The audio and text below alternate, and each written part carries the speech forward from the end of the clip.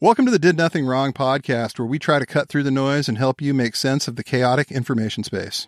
I'm Griff Somke. And I'm Jay McKenzie. Today we have a very special guest with us. Phrost is the owner and founder of Bullshido.net, which is a website that started as a way to combat fraud in the martial arts and gradually expanded its coverage area to all manner of false claims and misinformation. The site, as well as the associated podcast, are an invaluable resource in the ongoing information war we find ourselves in. If you like what you're hearing, please make sure to subscribe to the newsletter at didnothingwrongpod.com. And if you're listening to us on Apple Podcasts, Google Podcasts, or Spotify, please give us a 5-star rating. We've got a great show for you today. Thanks for joining us.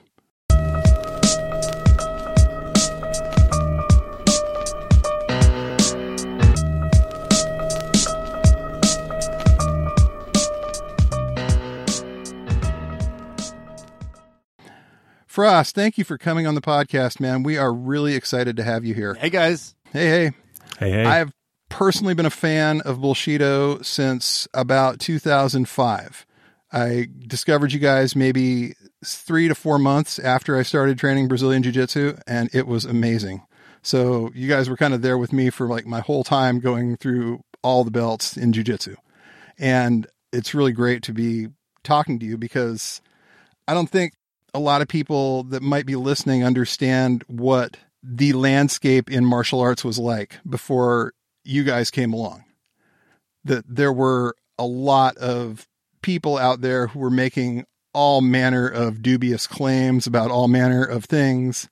And to my knowledge, Bullshido was the first attempt by really anybody to come through and make those people put up or shut up. Yeah. And a lot of them just ended up shutting up because they had nothing to put up, as it were. So can you talk a little bit about how you came up with the idea to do this project? Honestly, what happened was we were kind of hanging out. Everybody's either MMA fans or athletes or training back in the day. And this is circa like 2001, 2002. There were only a handful of forums out there for the sport because it was nowhere near what it is today. And so a lot of people that had just trained in martial arts, various ones, were hanging out on forums because that's where things were back then. They hadn't even invented the term social media. So we were... Right. Then a lot of us were on the Abu Dhabi Combat Club forum because if you remember... the Jiu-Jitsu I remember that, yes. Yeah, they were the big one because there was a huge movement over there. A lot of people doing Jiu-Jitsu. I think one of the actual princes was sponsoring a lot of the Gracie family come over there and train. And so they had their own little forum. And a couple of us were hanging out on it. As the story goes, we were discussing some pretty shady stuff going on that was actually going on around a couple of the different forums, trying to, there was one athlete that was doing some shady stuff. Well, I won't get too far into it because I don't want to run into liability here. Tale as old as time. Oh, yeah. And that's exactly why we started the website, because people were going through and shutting down all discussion on this topic. And so we were like, you know what? We started up our own platform where people could discuss some of the like unseemly things, none of the ridiculous stuff, without being concerned about being canceled or like shut down. Or we had our own platform, and it was open to whoever. And we realized within a short span of time that we just couldn't have it just completely unfiltered. So instead of having an active moderating staff, our moderators would just nudge the conversation towards, okay, do you have evidence for this? What is supporting this? Do you have what proof do you have for the claims that you're making? And being in the martial arts community, when we started calling out, certain flaky, weird, weirdos and con artists and grifters and people that claimed superpowers and all kinds of stuff. Because like you said, that was the landscape. Oh, yeah. And so we set up the system. I didn't even come up with this. It was sort of organically manifested where people would show up from the forums in person at various martial arts schools and just beat the piss out of each other. So we called those throwdowns. Right. One of my great regrets in life is that I never actually got to do one. I'm up in Seattle, Washington, and there wasn't a whole lot of people from Seattle, maybe 2 or 3. Yeah. I never actually got to go to a throwdown, which really kind of bummed me out because that sounded like such a great idea. Yeah. So is this people that had a beef that needed to settle it, and would come to the throwdown, or just yes, for the hell of it no, sometimes? People that were just totally got along with each other. They'd still beat the shit. Can I curse on this podcast? Oh, yes. Yes, you can curse on this Feel podcast. free. I feel like I'm Go right the fuck ahead. Okay. Yeah, so they would just beat the shit out of each other for fun. I mean, because that's kind of the spirit of things, that's the martial arts. And so there was a lot of sparring that was without any malice, and there was some that was with actual, bad intentions. And we still have tons of video somewhere in the archives of those events. And it was great. There were definitely some epic moments, and that actually, when it comes to throwdown, and the people that showed up were afforded a certain level of respect. We even gave them a special identifier on the forums to show that right. Even if they got their ass kicked, they showed up to show what they could do. We changed a lot of minds that way. I mean, not just for head trauma. We the people that didn't show up at all, immediately you could write them off. Mm. And that's kind of how we sort of expanded on a lot of things, and we accidentally bumbled into the scientific method, to be honest.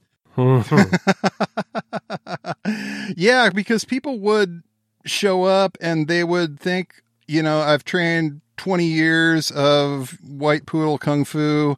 I've learned all of these various tricks from, sensei, and they would show up and they would get owned by the average jiu-jitsu blue belt in very short order. Yeah. And then they would kind of have to evaluate, what did I just spend all this time learning? Yeah, or in those days, the 6-month white belt. Mm-hmm. A lot of them, they start training something a little more real. They'd start training something that, I believe it was Matt Thornton from Straight Blast that coined the term alive. Yeah. When it comes to your martial arts training, i.e. somebody who's actually fully trying to stop you from doing what it is you're trying to do to them and fights back, which was really rare at the time, as crazy as that sounds. And you got a lot of people that came away with a new respect for what that meant. But then there were a lot of people who just basically stopped coming around altogether, or wouldn't come around because they knew what was going to happen in that circumstance. So I'm guessing you had a lot of anonymous people. Was it mostly people with nicknames and, that would talk big, and you would finally have to put up or shut up with this, and a lot of people would just disappear on you? Yeah, there were a lot of everybody had a username. I mean, that I have Phrost, and a bunch of interesting ones. But when you came in person, they're like, "Oh, hey, yeah, put a face to the name." And a lot of people just didn't. But they had like 20,000 posts on the forum, so and they'd never show up for throwdowns, but they were just sitting there trying to get their points in. Mm-hmm. Yep, they would post, and people would suggest it, and they would always have schedule conflicts and always have some reason why they couldn't do it. Sounds like you got Twitter long before Twitter even existed, because it's not a lot has changed, really. No, but I mean, it's a sort of mark of pride for me that, we had one of the few social media sites where you could actually get your ass kicked for the shit you said. So yeah, I think Twitter would be so much better if that was an option. If there were some consequences. Yeah. Right. You just actually had to show up and put up. That would change everything. I mean, it doesn't really apply to academic discussions or, people like bickering about culture war stuff. But, when it comes to whether or not you can fight, it's pretty natural pairing. Well, and it's really relevant because all these people in the martial arts world are selling the idea that they can teach you to defend yourself. They're, in some cases, selling the idea that they will make you like this fighting god. They should be able to show up and actually do some of that in front of real people. Yeah. And to a man, none of them could, for the most part. They would find out real quick that whatever your sensei told you was bullshit. Whatever his sensei may have told him was bullshit. And if you really wanted to be that person that you've been representing yourself as, you need to go find a jiu-jitsu school, a judo school, a boxing gym, a Kyokushin karate dojo, someplace where they actually hit each other and start training that, because there's really only one way to get there, and that's blood, sweat, and tears, really. Yeah, there's no way around that. So you guys ended up kind of, it seemed almost like at one point that changed, when mixed martial arts blew up after probably Griffin and Bonner, that fight. Yeah. And all of a sudden, a lot of people started training jiu-jitsu. A lot of people started doing more MMA based stuff. What year was that? Because for me, right. I've seen a Bruce Lee movie. I mean, you guys can make as much fun of me as you want. I don't have the context here. So at least give me a year. So the Griffin Bonner fight, Stephan Bonner, rest in peace, Forrest Griffin fight from 2005, which was the finals of the very first season of the UFC's reality show program that they called The Ultimate Fighter. What they did was they took a team of guys and they put them in qualifiers and they had them train, and they got to the end and they had the two guys who were sort of left standing after all the challenges have an actual MMA fight. And it was pretty epic. These two guys put on one of the all-time classics, and people all of a sudden caught on that, hey, this stuff is really fun. This is incredible to watch. They drew huge ratings with it afterwards. It basically saved the company. And it drew a lot of people into training more alive martial arts. So at that point, it sort of seems like the tide turned. People weren't signing up for the White Poodle Kung Fu quite as much anymore. It was a little harder to sell that stuff. And it really seemed like people sort of internalized what was going on with that, and the paradigm sort of shifted. And you guys sort of branched out from there. Yeah, it seemed. We, I mean, it took a while for that to diffuse into the public sort of consciousness for more people to get in. There were a lot of clingers on that were still like, no.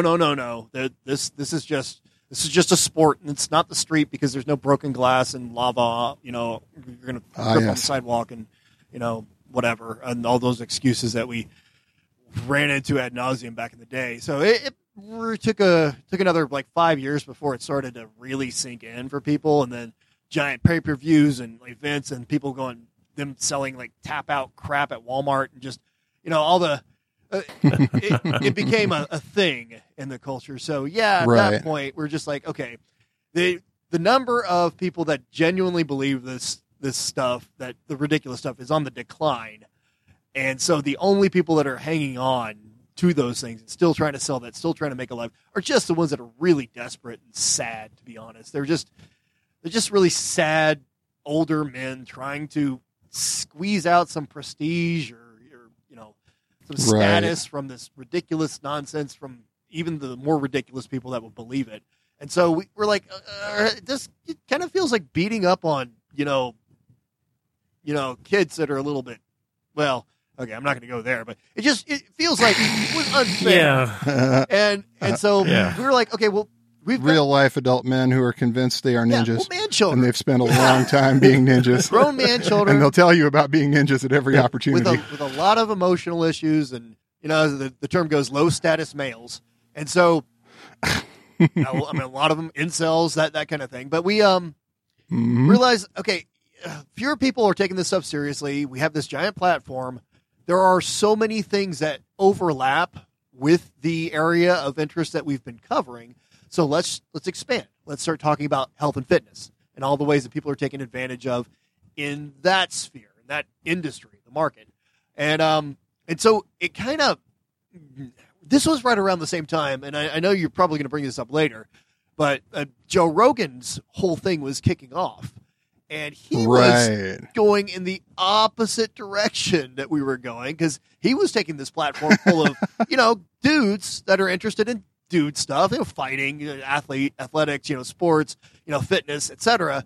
And he was just selling them supplements and talking about, some of the kookier conspiracy theories and having people on his podcast that don't believe in the germ theory of disease. Yeah. Yes. And he definitely built himself quite the little audience based on that. I think it's interesting that his first sort of people that I think got into his podcast, a lot of them were martial artists, jiu-jitsu people. They were, hey, he's one of us. He's definitely one of us. And some of these people got led down a path as a result of this. It's kind of like the old grift died and it got replaced by something bigger and much, much worse. Yeah. Because looking at it, what Bullshido did and accomplished is really important. And it almost sort of looks now in a way like it was training to be able to take on what's out there now, because it's way worse and it's way more pervasive. We deal with this all the time. Our main focus to some extent is news and media criticism. And there's a lot. Wow, there is just a lot. Yeah. Yeah, it was about 10 years ago we really started to deliberately make the shift towards doing what I've been describing as teaching self-defense against bullshit. So there's so many ways in which you can be like taken advantage of nowadays because there's just so much information out there.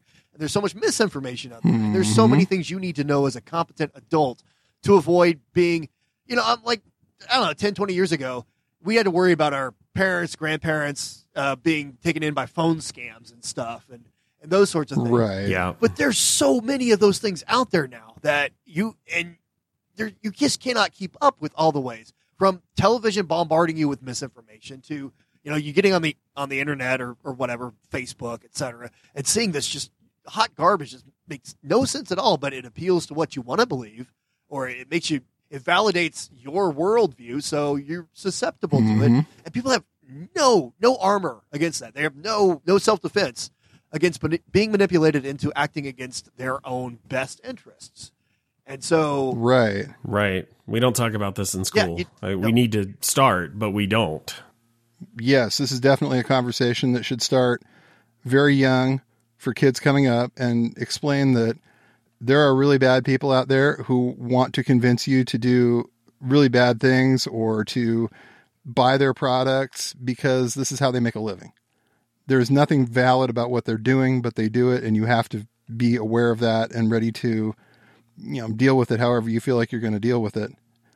One question I got to ask, because, again, I'm a huge fan of the site. Out of all the times that somebody got busted, who would you say took it the worst? Oh, I mean, we could take it all the way back to like 2003 when, and this is a deep cut for people that are not in the martial arts community, but in the 80s, there was this highly popular ninja master that sold books on all these things called like Ninja Secrets of Invisibility and even some weirder stuff. And he went by the name of Ashita Kim. And so I love this story because it's so bananas. I can't tell this story to normies because they'll look at me like, are you on drugs? Anyway, so he had for the longest time in the earlier days of the internet this $10,000 challenge where if you put up $10,000, he would fight you and display his amazing ninja abilities. But I mean, who's got $10,000 sitting around? Well, one of our members did, and he piled it on his desk and be like, "Let's do this." And so, cue the excuses and the hedging and the hymns and the halls, blah, blah, blah, blah, blah, blah, blah, blah. And so it escalated, and I'm going to cut to the chase here. It escalated all the way to the point where the guy's, because he was semi-notable, the guy's Wikipedia article became the point of contention. And short version of it, the founder of Wikipedia, Jim Wales himself, deleted the dude's article because the guy had lost his shit, tracked down his red Hyundai and was posting his license plate or something on the internet. And he was like, you know what? Fuck this. Fuck you. I'm going back to the Wikimedia Foundation. I'm like, and then the guy, Ashita Kim, whose real name was Radford Davis, he lived in a trailer because we had a PI track him down and, root through his trash to confirm, threatened to go up to him. And because we, Bullshido, and Jim Wales and the Wikimedia Foundation were all together in a rival ninja clan. Oh, And that's just not something you could tell people. But it's something you want to tell people because holy shit, It is wild because, there were so many people who, when they got called out, would come in and threaten and bluster. And part of the reason Bullshido got away with it as much as I think they did was because there were lawyers involved. Oh, we had some. And they would come in and say, oh, yeah, you want to do that? We'll provide this, this, this, and this. And that shut a lot of people up. Strangely, a lot of attorneys do martial arts too. So, we had a huge group of like a cadre of people like, yeah, I'll volunteer my time. Oh, just whatever, let's fuck those guys. So legally. And, so Sam Browning was our rock. He's still around out there. I think he does like real estate law in Connecticut. I mean, just that dude, don't get him, don't sick him on somebody or they're done. But yeah, so we had tons of people that would go after those things from that perspective. In fact, Sam contributed to getting somebody put in federal prison for misrepresenting himself as an Interpol agent and giving expert testimony in court. Wow. Yeah. Wow. And that's what that world was like at the time, because no one was checking and no one was calling these people on any of it. Yeah, nobody thought there would be consequences on the internet. It's Nope. why, lie. Who cares? What's going to happen? What are you going to do about it? I'm just some guy in the middle of nowhere. You're not going to find me. No one's ever Yeah. going to know if I tell everybody I was a SEAL. They're never going to Yeah. have any idea. But then all of a sudden this forum full of lawyers and smart-ass martial artists shows up and says, no, you're going to have to actually do something about that. And God, that was fun. Watching those people just all of a sudden get the facts of reality for the very first time in their lives, I think in some cases, just wow. Yeah, we were the find out to their fuck around. Absolutely. Before that phrase was ubiquitous, it was definitely something that would have described Bullshido very, very well.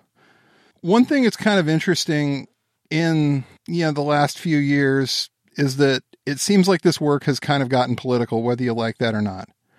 There definitely is a political component to all of this that wasn't always there, but it certainly is now. Did you ever see that coming? I didn't see it coming. I saw it as a problem because, take the anti-vax movement for example, which we brushed up against every now and then.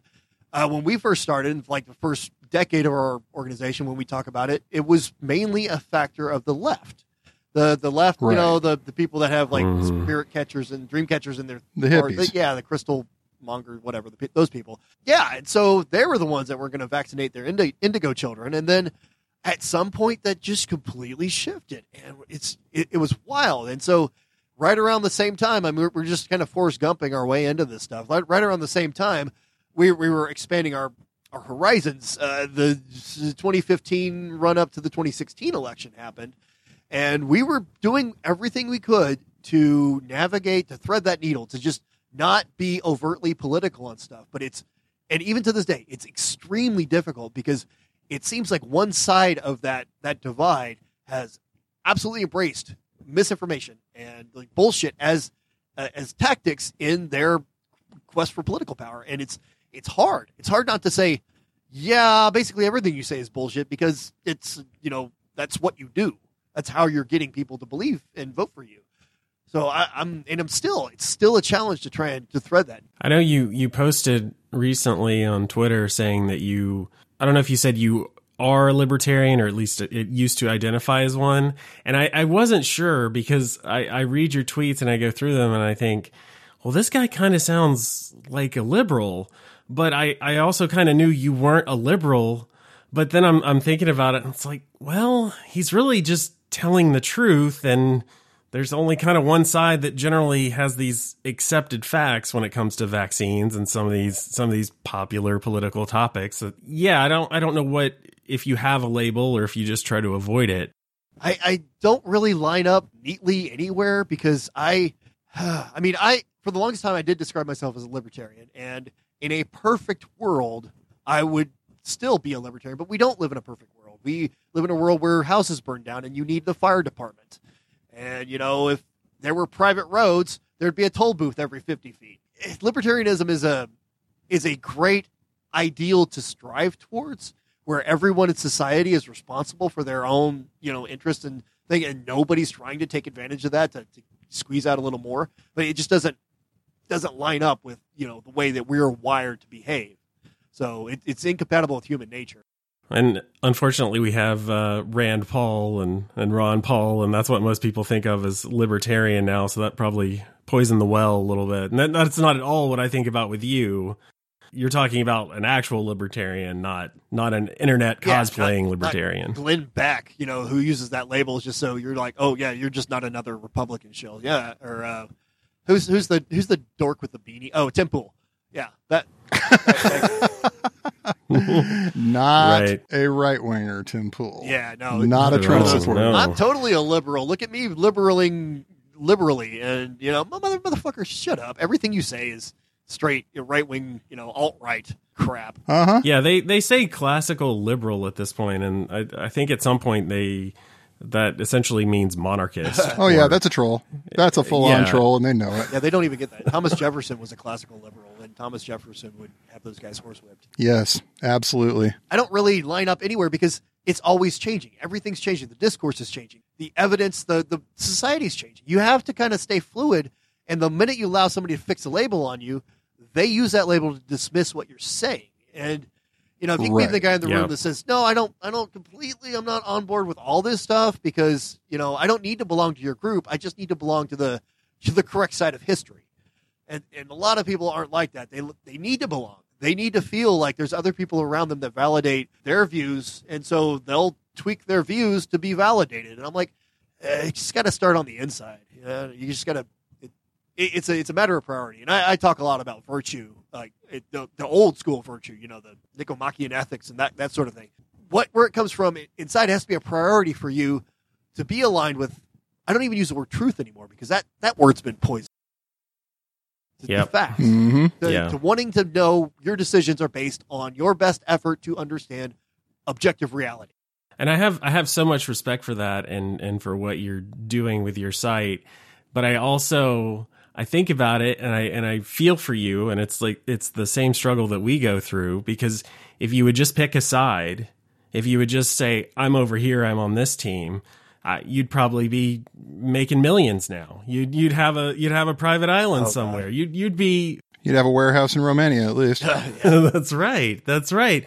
Because a lot of times it is that easy. It is just pick a side. You defend the people on your side. You say that this is the truth and the only truth, and then eventually you blow up. Yeah, no, I realize that every day when I'm like, hey, can we get maybe a Patreon subscriber or two? I know. And meanwhile, I go to my real boy, big boy job, and come and do this in my spare time, and trying to herd all the damn cats to help out on the stuff that our audience, and be like, hey man, I need some help here. Like, oh yeah, okay, because we all have real jobs. We finally got the nonprofit organization set up for this effort so that at least people's contributions can be tax deductible. But I am personally terrible about fundraising. So I'm like, I don't want to deal with money. Fuck money. I just want to do the right thing. I know. We've had such a hard time being like, okay, we have to ask people to subscribe and to help us and to be a part of it. And it's, I don't want to do it, but you have to do it. But it's a struggle, and it doesn't pay to try to find a sinner. And sometimes I almost feel a little guilty when my tweets or posts go viral, because I think, oh, did this go viral for the right reasons or the wrong ones? Oh, yeah. But if you're always living in that sort of mindset, it means, well, you're not always blowing up. You're not getting all the donations. Everyone isn't flocking to you. And sometimes you give people the real, actual truth. It's not the narrative they want to hear. No. And then they're turned off by you. Easiest way to turn off somebody is to make them just slightly uncomfortable. Absolutely. Yeah. And so many of the people that are making a huge living doing this, they know who their audience is now, and they aren't going to make that audience uncomfortable. They're going to play to that audience and play it very, very, very safe. They're not going to take on topics that might piss these people off or make them think a little harder. Nope. Just keep it going. Yeah, if anything, they just won't talk about it. They're not going to try to challenge it or question it. It's just, you do a search on that one, on China, on Russia, on vaccines, whatever the thing is, they just don't mention it because they know they can't. Yeah, no, there's I don't know if you guys are familiar with him. I kind of hope you're not, but James Lindsay a couple years ago. Oh yeah, we know. Okay, perfect. We know him. Jimmy Concept. Yeah, I have a standing challenge to fight that guy. I would pay to see that. Him and his kung fu. I've been trying to get him to fight me, but he blocked me off Twitter, and even though he's back now, I'm still blocked. I don't know if that resets or what. Did he? But he describes himself as a martial artist, and he even has. He does. We dug up a old blog post of his on the way. It was like becomingthelion.blogspot.com or something like that, right? And he's got this long rant about how you shouldn't have to spar to be good at martial arts, and unlike those amateurs over at Bullshido who blah blah blah blah blah. Oh. So we have history. Shots fired. And this was before he was trying to be taken seriously as one of the new atheists, glomming onto that movement. And then when that didn't work, he did that whole trying to be the next so-call and do that hoax. And then that didn't, I mean, he got a little bit of prominence with that, but then he, from there, he got retweeted by Trump and just went full on alt-right, shitlord. Mhm. And that's a perfect case study in audience capture. It's somebody that does not have their own sort of moral compass, that there's no virtue, there's no personal integrity of who you are. You just want status. You just want to be identified as I want to be somebody, and so that's how those people become that, because, whatever, you don't have any internal consistency. So I'll just say whatever, You've got a lot of failed actors out there that end up being influencers or these big media figures that they just treat it like a role. It's something they get paid to do, and maybe they don't get a salary off of it, but they know that, hey, if you say this enough times with this group of people, you're going to make money. And so they just find that thing, and eventually it sticks. We've seen that with somebody we've talked about before, with Candace Owens. Right. Tried to be kind of a lefty and had a couple, she had a blog-ish news site that she tried to do, and then she had some sort of doxing site that she said was going to be doxing for good, that she's going to reveal these people who are hiding in anonymity online, and then that didn't work out. And then she kind of disappeared for a while, and she showed up on InfoWars. And then she's this big right-wing MAGA person who got red-pilled and is over there talking to Cernovich and Paul Joseph Watson and Jack Posobiec. And, oh, thank you for red-pilling me. I now see the light. Gamergate was an epiphany. And thank you so much. And then she starts with AstroTurf Blexit, which is black people leaving the Democratic Party. And it's all very transparent, but I don't know. Last time I looked, she's got, 3 million? Yeah, close to 3 million followers. She's huge platform now. Yeah. She's more important to have a seat at the table, even if the table is in the freaking landfill. Yeah. And it pays better than Game of Thrones blogging. You could do that, or you could just repeat any level of fake news, make up stories, and, hey, they got a basement in this pizza parlor, I promise. Go shoot it up. Free the kids. So did James Lindsay go on Rogan and then get retweeted by Trump, or was the retweet first and then Rogan? Do you remember? If I remember correctly, Lindsay had been on there to discuss their whole grievance studies, so-called grievance studies, study with Peter Boghossian and Helen Pluckrose. And at the time I was like, okay, this is interesting. I'll pay attention to it, but they're definitely cherry picking this crap. So it's not the exact, it's not the best thing. It's not academic quality. And he sent in that was when he sent in the scientific papers. Yeah, is that he sent right? a bunch of And scientific papers. I mean, they just shotgun blasted them out and saw where they landed.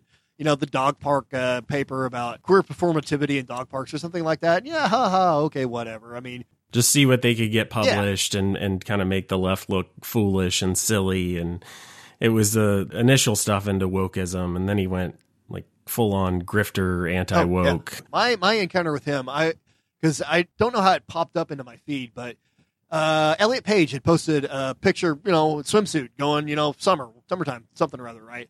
And somebody had replied to Elliot saying, "Oh, you look badass." And then I don't know, that upset Jimmy, that triggered him. He's like, "Badass? I could kill you with a single punch at like 10% of my power." That was what I replied to. And then me, who fucking hates bullies. Oh, no. Uh-huh. No, son, not in my vicinity. So I went after him. Was like, "Hey, buddy, you're a tough guy, right? I'll spar with you. You can even use 100% of your power." And so caught his attention with that, and he sent all his stupid little trollings after me, which, I've been doing this shit for a lot longer. That's not going to work on me. I mean, I invented that shit. So so it was hilarious, and he eventually blocked me. And so ever since, I've been trying to get that guy to fight me for real. It's like, fight me IRL, buddy. I'm serious. Jimmy Concepts, if you're listening, fight Phrost, you coward. Seriously. That is kind of their first go-to, is they've got this big following on Twitter, and then they're going to intimidate you and scare you. And for most people, that works, and they can get people to either lock up their account or delete it, disappear. Most people just don't want to deal with that. But then when you don't turtle up and you actually just kind of sit there and take it, sometimes they just don't know what to do. They just kind of look around like, wait, he's not done. He's not scared of me. And yeah, because they have all these trolls and these people that will, some of them are real, some of them may be bots, but you get kind of troll swarmed. And most people, I think for the first time when that hits them, kind of freak out a little bit because it's scary and you don't know what's going to happen or what these people are going to do or look for or find. But then I think we're all kind of veterans of it to an extent, and we just kind of don't care. And at a certain point, they just look around like, wait, do I block them? Do I ignore them? Do I keep arguing with them? What am I supposed to do? Like, and you often, I sometimes wonder if they've got like a DM group going and they talk amongst themselves like, hey, what's the plan? What do we do now? Yeah, they probably have a Discord channel or something out there. Yeah. And I'm sure they've got an ignore list too. Just a do not engage. You're on the list. And now you're on the list, man. Absolutely. Great. But I mean, it's the weirdos like us that are like, this is fun. This is a great way to spend a Sunday afternoon. Like, come on. What are you going to say that's going to hurt my feelings, dude? You know, I can set my phone down and walk away, you know. Exactly. Like, I'm going to go train now. You guys can have this conversation and I'll read your 100 freaking messages when I come back. I'm going to go roll for an hour because that sounds like a way more productive use of my time than reading anything you've got to say. Yeah. We've heard every insult you've got. So yeah, fire away. Yeah, and I've actually apologized for him being a thing because it's clear that when he started doing his shit posting routine, I saw so many of that, those little things that he would do reflected in a lot of the ways that we used to post on Bullshido. A lot of the, you know, just snarky, I don't take this seriously, so I'm going to reply with this, just the most ridiculous. I mean, come on, dude.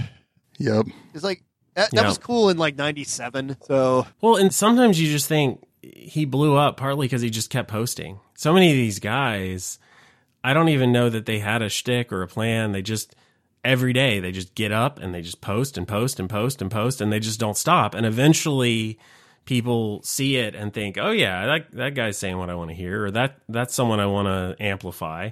And sometimes it really is that simple. You think, well, how did this person become a thing? And it's like, they just didn't log off. Yeah. They just kept going. Art is simply committing to the bit in some cases and just being really committed to the bit. And that's what these guys do. And then on a more insidious level, the algorithm rewards engagement. And so if you're out there, you're saying this, you know, reprehensible shit, and people that are rightly, attacking you for that, the algorithm doesn't see, you know, the morality of it. It sees the engagement. And so they're like, oh, this is a person that gets a lot of engagement, so let's keep them. You know, they're out there sharecropping for us with their content, and we're raking in the tens of dollars in whatever Twitter Blue subscriptions now, I guess. Yeah, well, it was like with Trump. So many of the people that were amplifying him the most were fact checking him. They were pointing out how wrong he was and how incorrect and what the real truth was. But at the end of the day, it just made his post get bigger and blow up more. And that's why when people say he wouldn't have been president without Twitter, it's like, well, yeah, because of the algorithm, because people thought they were helping and they were doing the opposite. Yeah, and the big news channels were like, oh my God, this guy is great for ratings. I mean, what horrible thing did he made fun of a handicapped guy today? Awesome, man. Is he talking about, you know, like walking in on teenagers, you know, getting naked in the dressing room? Oh man, we're going to sell so many boxes of soap. Then you realize just how intertwined with the pro wrestling business Trump has always been. You understand that, man, there's a reason why he's doing all of this stuff. He learned it from the best in that business, and he's working you guys, all of you. I wish I could think it was just a heel sort of thing, and we could all maintain, what's the term, kayfabe, or I don't know how you pronounce that. But kayfabe, until, and then just go home and not have to vote for this guy. I was like, man, if you want to be a influencer and play Twitter, fine. But, you know, just stay out of government. Yeah. The best thing about Biden for me is that I can go days and sometimes weeks without thinking about him. That's so true. Having to worry about him. Just he's doing his job somewhere. And if he's not, somebody else is doing it for him. And that's fine. That's fine. There's no tweets at 2 a.m. that are going to set the world on fire. Okay. Great. What a concept. So let's talk a little bit about a guy who's been in the news recently, talking about virtue, talking about the idea of like, why are you doing certain things that you're doing? Andrew Tate. For those of you guys who don't know, Andrew Tate is an MRA, men's rights activist, kind of a hardcore misogynist grifter who had a kickboxing career to some extent. And now he's parlayed that into the idea of being the ultimate alpha male. He's been on Big Brother in the UK, steadily increased his exposure online in the last few years. He sells young men, even like preteen kids, on the idea of breaking out of the matrix and taking control of their lives for only $29.95 a month that you can pay him. And he and his brother got arrested for rape and human trafficking in Romania, but there's a lot of people that don't seem to care at all about this. They're still supporting him, still making excuses for him. Is this a story you've been following and kind of paying attention to? Oh, yeah. I mean, Tate popped up on our radar a couple years ago. We haven't done anything specific about him, but more broadly, just he is a product of a weird and uncomfortable relationship dudes have with talking about their own masculinity and their need to express it and to be validated for it. And so we've kind of just not wanted to, I've been a little bit careful about not amplifying the guy by, mentioning his name so much as just trying to get at the root causes of the issue. And it's not an easy one to talk about because like every dude wants to be taken seriously as a dude, but I think the average guy just out there going around being a guy, especially the young guys, have to sort out a lot of shit just to find a place for themselves in the world that we live in today. And so it's a mess. And then you have that guy out there, he's just another friggin' carnival barker out there, selling snake oil of some form and just happens to be emotional. And there's people that'll buy into it. It's like, man, honestly, I chalk a lot of it up to there's a lack of fatherhood. There's a crisis of a lack of good real male role models like TV dad. Anytime you talk about, oh, hey, who's a good male role model? Half the people are going to bring up a TV or movie character because there really aren't that many good people to point at. Yeah. And when you see what these kids growing up with a lack of, positive male influence in their life, maybe, they don't even have male teachers in a lot of cases. They go to the age of puberty without necessarily seeing a guy as an authority figure. Dad cut out early. You have mostly women in their life. And when you hit that wall of puberty and you're trying to figure out, what does this actually do? What do I actually do here? And you're on YouTube far too much, as kids are these days. Another algorithm. Get off my lawn. And you run into your guys like Andrew Tate because the algorithm rewards that.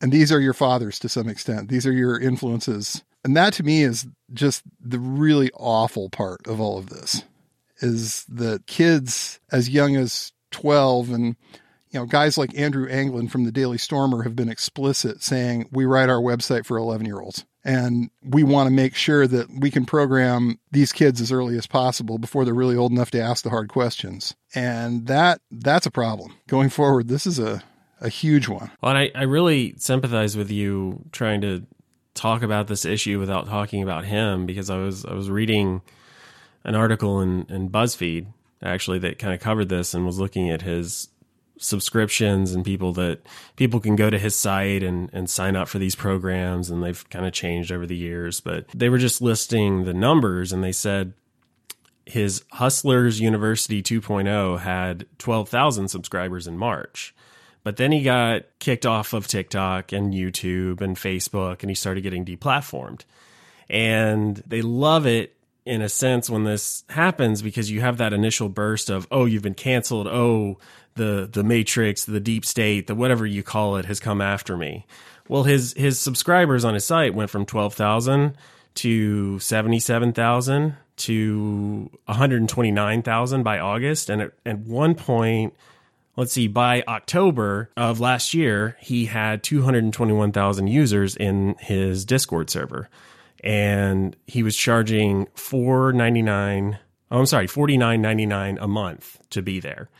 And you can't say for sure if that's real, but you can glean a lot there, because in August he did this Tucker interview, and that blew up. And there's this site called SimilarWeb, which shows you statistics for websites. And I was looking at it, and his site traffic in August, there were 2.2 million people going to his site. By October of last year, it's at 5.8 million. So it's, how do you beat it? How do you stop it? Well, I mean, from the strategy that we're adopting, and I think a lot of people have concluded that it's a good one, is to just, there's always going to be someone like him. There's always going to be somebody that looks for vulnerable people to exploit for their own benefit and to the detriment of those people that are being exploited, of course. And so you have to build up the self-defense against that shit. You gotta, and you gotta start early, and our education system's probably not going to do it. There's too many people trying to get their 2 cents in and to muddy the waters and, yell at school boards. And that's all political now too, right? It's all political because that's where the minds are. So you got to go in there and, keep the young minds from learning things like critical thinking. I mean, because in a healthy society, we would have, you start teaching this at a young age. So it's got to start at home. And you got to get people that are concerned about the issue, and you got to start bringing it up as a topic to discuss with your kids. If you don't have kids, then maybe make some people uncomfortable with the family reunion. And you got to flood the information space with as much positive resources and not corny positive. Because I know there's a lot of people out there that are doing good work, and I don't want to name anyone specifically because I don't want them to feel bad about it. But if it comes off as too teachery, too institutional, too normie friendly shit, kids, especially young dudes, are not going to gravitate towards that. They want the edgy shit. They want the stuff that's going to drop an F-bomb. They want the stuff that's going to make them feel like, yeah, fuck, yeah, this is cool, and these people aren't like stiffs, and I'm cool by being associated with them. So you have to go at it at a different angle, and a lot of people don't. And it's the same reason that public health communications have such a hard time penetrating to the normal person out there on the street, because it just sounds so condescending, smug, institutional, and sterilized. So on both of those things, there need to be more people in the discussion, in the discourse, that are going at it from a level of, I'm going to reach out to my audience and I'm going to talk to them like they need to hear it in a way that they're going to respect.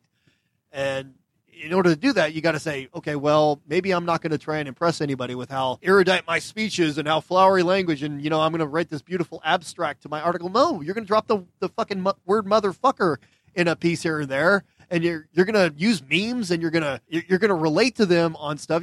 Do a stupid ass TikTok dance. Who gives a shit? As long as it reduces the amount of idiots in the world. It's a challenge, really, getting kids, especially at that age, that are really looking for that edgy sort of, I don't want to be like my parents, I want to see whatever the new thing's going to be, to turn it in a direction that is not to some awful grifter. Especially now with, YouTube being what it is, you have to constantly sit on top of that and be like, okay, what are you watching? What are you watching? Who is this person? Who is this? What are they saying? Let's have a talk about this. This is not something you need to see at this age. Yeah. It's really challenging it's hard to try and police that. And even as a parent, you've got two parents are working these days just to make ends meet. Everything's expensive as shit. So you're exhausted coming from the day, from work, and you spend time with your kids, and you got to mentor and develop them into being, not just crap. And you got to be on top of that. And we're running ragged as a culture, and there's no light at the end of the tunnel for a long time. So the only thing we can do is get the people that have the luxury of the free time. They have use the word privilege to spend their time doing this stuff. They have a little bit more money to spend on, running a podcast or reaching out to people or making their own video content out there to counteract all the other stuff, because it's still going to be outnumbered by that because the money is on the other end of the thing. But, you can save a few. Right. Well, and this straight talk, this kind of centering people is also just boring. And guys like Andrew Tate make life seem so exciting, and he's not just selling you a subscription, it's a lifestyle, and it's taking control. And you watch these videos, and you can absolutely see how it's intoxicating. All of these guys do it, and Alex Jones does it, where they think the red pill is this secret formula. You've cracked the code. You understand life in ways that other people don't, and especially when you're like 13. That's, oh yeah, the world doesn't make sense. The world is a mess. Why do people do the things that they do? And it's not hard to see why this is popular and why it can blow up. Yeah. So yeah, it is always an uphill battle. Yeah. Yeah. And I don't think that there's any easy solution to it. You just got to put in the effort, because the people on the other side are always going to put in the effort, and they usually have more resources, and they're more motivated. And yeah. It's not like it's a battle that can be won, and you have to look at it from that perspective, is that you can just do better. You can pull a few people out of it, You're not gonna solve the problems of the world, but you're gonna reduce the amount of bullshit and suffering that results from said bullshit. Just by doing it a little bit, and the more people that get involved, the less of that there is. You got to start early too, because once they're in it, once they bought it, it's a lot harder to pull them out. I have a son.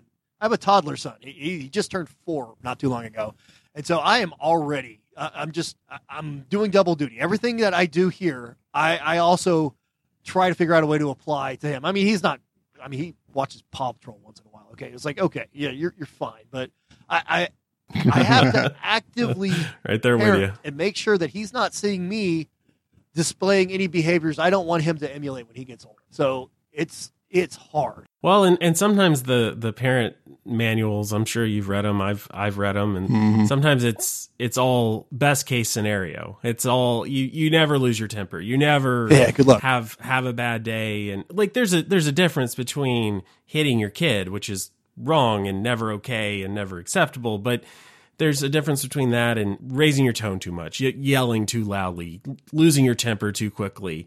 But sometimes the guides out there make it seem like, well, you can always just talk in a calm and rational manner. And sometimes, like, you got to get out the door. They got to go to school. You got to go to work. You got things going on. You're human. You're going to make mistakes. And I don't know. For me, it's I want my kids to listen to me, but also know that I make mistakes, and I want to be like honest with them and even apologize to them. Tell them, hey, I screwed up and I'm going to try to do better, because we're all always trying to do better. That's my goal in life. That's right.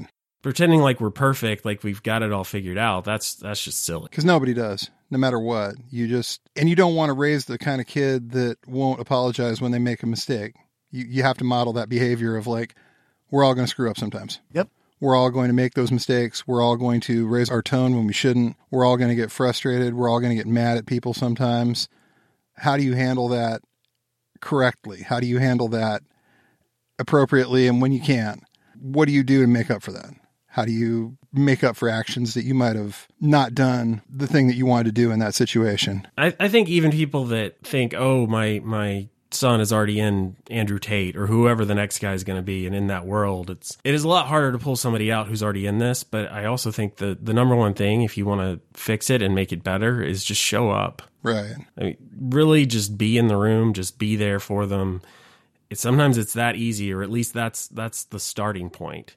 And I know for some people who work 2 jobs, single parent, some of that, even that's impossible, but you got to try, you got to be there. And yeah, it's not like we're going to fix it and save everyone, but man, it'd be nice if we could save some. Yeah, definitely. Perfect is the enemy of the good. So don't fixate on trying to do it all. Just do something. And this is where I think that, like, kind of to bring it back a little bit, getting your kids involved in some kind of combat sport, for lack of a better word, can definitely teach them a whole lot about resilience, about how do you come back from a bad day? How do you come back from a physical ass kicking in some cases? What do you do? Yeah. You're not always going to have a great day. Sometimes the bear's just going to eat you. Yeah. And you learn humility from just, because in jiu-jitsu, whatever, you just get dominated sometimes. There's always just that one guy who, no matter how much you train, how strong you are, whatever, just better. And that's life. You're not ever going to be the top of pretty much anything. There's always going to be somebody that's better. You got to learn how to deal with failure. And a lot of people don't. They see all these success stories and they see the Instagram stories and they see the social media crap, and they only see the highlights of those people's lives. They don't see the failures because, anybody with half a brain doesn't share, it's like, oh crap, I fell down the stairs today like a dumbass. Most people don't do that. They don't show the lowlights. So you're comparing yourself against their highlights, and kids grow up thinking like that. And they're like, well, what the hell is wrong with me? So somebody like Andrew Tate swoops in. He's, to a 14-year-old boy, he's like, oh man, this dude is exactly what I want to be when, however the hell old he is. I want 30 cars and I want to yell at a teenage environmental activist.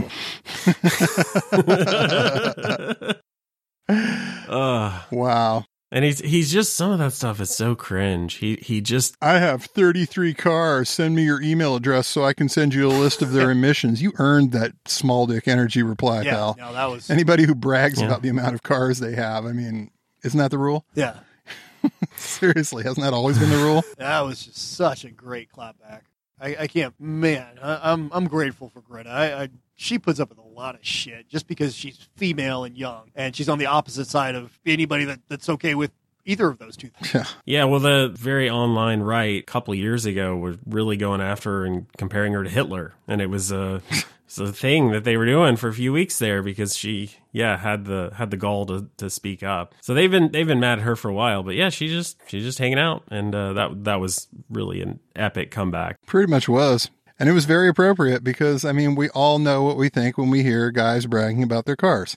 We all know what we think. We all know what that means. Come on. She just said it out loud. And I think that is a valid approach to dealing with stuff like that. I mean, shame motivates people. Shame changes behavior. You'll find a couple academics like, no, shame never changes. Dude, no. There's a reason we are a little bit uncomfortable if we realize our fly's down in public, or you got something hanging from your nose. Yeah. Shame changes behavior. That's the reason why a 5-year-old kid is embarrassed because he wets his pants at school, because shame changes your behavior. And so we need to, I mean, in as much of a compassionate way as possible, make sure that there are hard limits on what is acceptable behavior in our culture.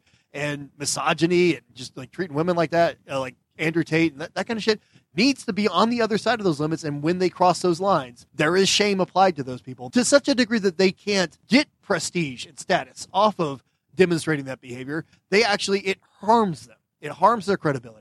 People are like, oh, I don't want to associate with you. You're trash, bro. Yeah. Yeah, and I think there's the problem we run into and see, and I even saw that some of this with Greta, is people said, well, she, even by replying to him, even by saying this, she's amplifying him. She's growing his brand. This is exactly what he wanted. He even retweeted someone that said that. And I don't believe that. But I think people think they're often shaming these guys when they're really not shaming them. And they're really saying things like, calling him a misogynist does not hurt him, does not hurt his feelings, does not cause a problem. Some people may think that that's shaming him, but he's fine with that. With Greta's reply, sometimes it's just so good. It's so devastating that it does cut through that image that he's worked so hard to cultivate. And that is one of those where, yeah, you nailed it. And that does work, but it is like this constant kind of balancing act of how do you know, or how can you tell? And if this really blows up, I'm helping, but if it doesn't, then I'm hurting. And that's literacy. That's something that maybe we can teach one day, but it's also kind of like a feeling. Are you good on the internet? Do you understand how this works or not? And I think we're all kind of trying to navigate that and how that, see how that plays out. But I guess I did want to ask you too, kind of in that vein, how do you reach young men or just men in general who Andrew Tate is appealing because he's macho, he's alpha male, he's all this, and it's not real. But some of the woke stuff that he criticizes is performative and does go too far and isn't helpful and is really just kind of fodder for him to say, aha, see, I told you all these things are correct.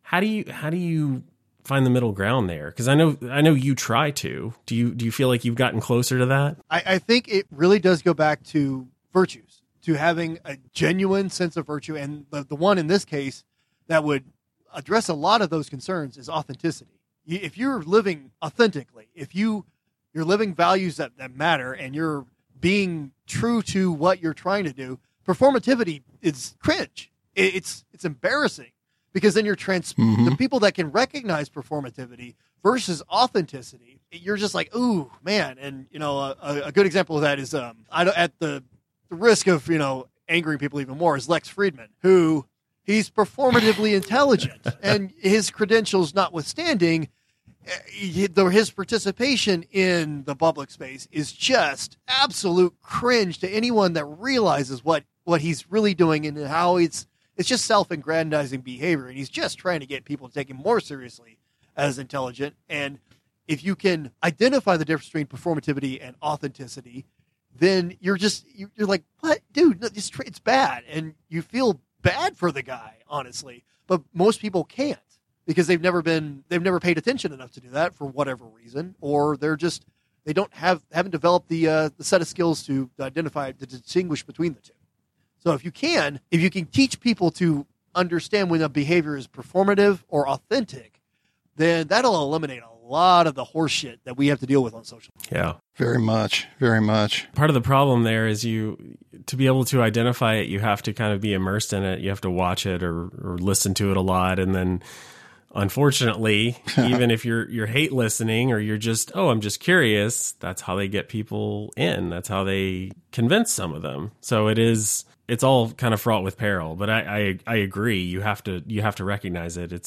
Sometimes people just think they do. Oftentimes people think they do. They've cracked the code and they haven't. And so the struggle goes on, and it's why we keep talking every week, I guess. Yeah. It helps to keep in mind that we are still on the very young end of the spectrum when it comes to how the human race is interacting with each other. Now, we live in the future where we can have these conversations across God knows how many miles and discuss all these things real time, 24 hours a day, with all these different ideas floating around, all this misinformation, information, good ideas, bad ideas.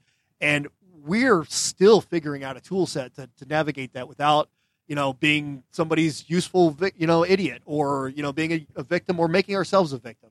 So cooperation like this and coming together and discussing stuff like this is going to be a huge, huge boon to navigating this going forward. Yeah, that's a really good point. Definitely. So where do you see the future going in terms of, like you said, putting together the tool set that we would need to navigate this particular new reality? How do we do better, do you think? What are some concrete things that you think we could really work on? So we can take it back to the classics. We can look at, like I said, a mix. You can pick and choose a lot of the approaches to dealing with a complicated world. I'm a big fan of stoicism in the classical sense, not in the, I just refuse to have emotions, which is not how that's supposed to work. It's just about keeping them in the proper context and not letting them determine your behavior or choices more than they should, because we are all emotional people. I look at a lot of the way people think in sort of a computational model, and if you look at it from that perspective, we have our emotions that work as like the base layer. Any nerd that knows computers is up. There's DOS, and then on top of DOS, it's Windows. And Windows is where a lot more higher executive functions, where you're thinking about stuff, happen. But a lot of the stuff happens behind the scenes before you even are conscious of it. And those are our emotions. And so if you kind of get in touch with why you feel the way you feel, how you think the way you think, if you understand that, and you can figure out a way to explain that to people in like a model like I just did, then it's easier to kind of control those things in the heat of the moment or the situation. It's like, yeah, I'm angry, but wait, why am I angry? I can't even, I don't know. I mean, am I going to punch this guy? Well, why do I want to punch this guy? Is he really a threat? No, he just kind of threatened my pride. Well, why am I worried about my pride? Oh, because maybe if the tribe doesn't see me as, somebody of worth, then they're going to exile me. Oh, shit. Wait, I don't live on the African savannah. What the fuck? I'm driving away. Yeah. It's like now we're getting somewhere. We've drilled down into why you're actually doing this thing, this, herd behavior that you're doing. And it's, endemic, I think, a lot of the time in martial arts too. You see people that think that you somehow need a self-defense technique for somebody who's over there talking shit. No, you don't. Your self-defense technique is to walk away. Yeah. It's real easy. That is not a threat. Yeah. It's a threat to your pride. It's a threat to your ego. Sure. Absolutely it is. But you're not in any real danger here. Just get in your car, buddy. Yeah, you're not getting exiled from the city you live in. You're not going to be never able to sire children or replicate your freaking genes into the next generation, or all these things that we are hardwired to worry about on a level that exists below our actual conscious thought processes. We're still animals, man, and a lot of people don't understand that. And if you can understand that, it's like, I have all these impulses. And the more you act on those without thinking, the worse your life is going to be. And there's a lot of people out there that want you to act on those. Act on your fear.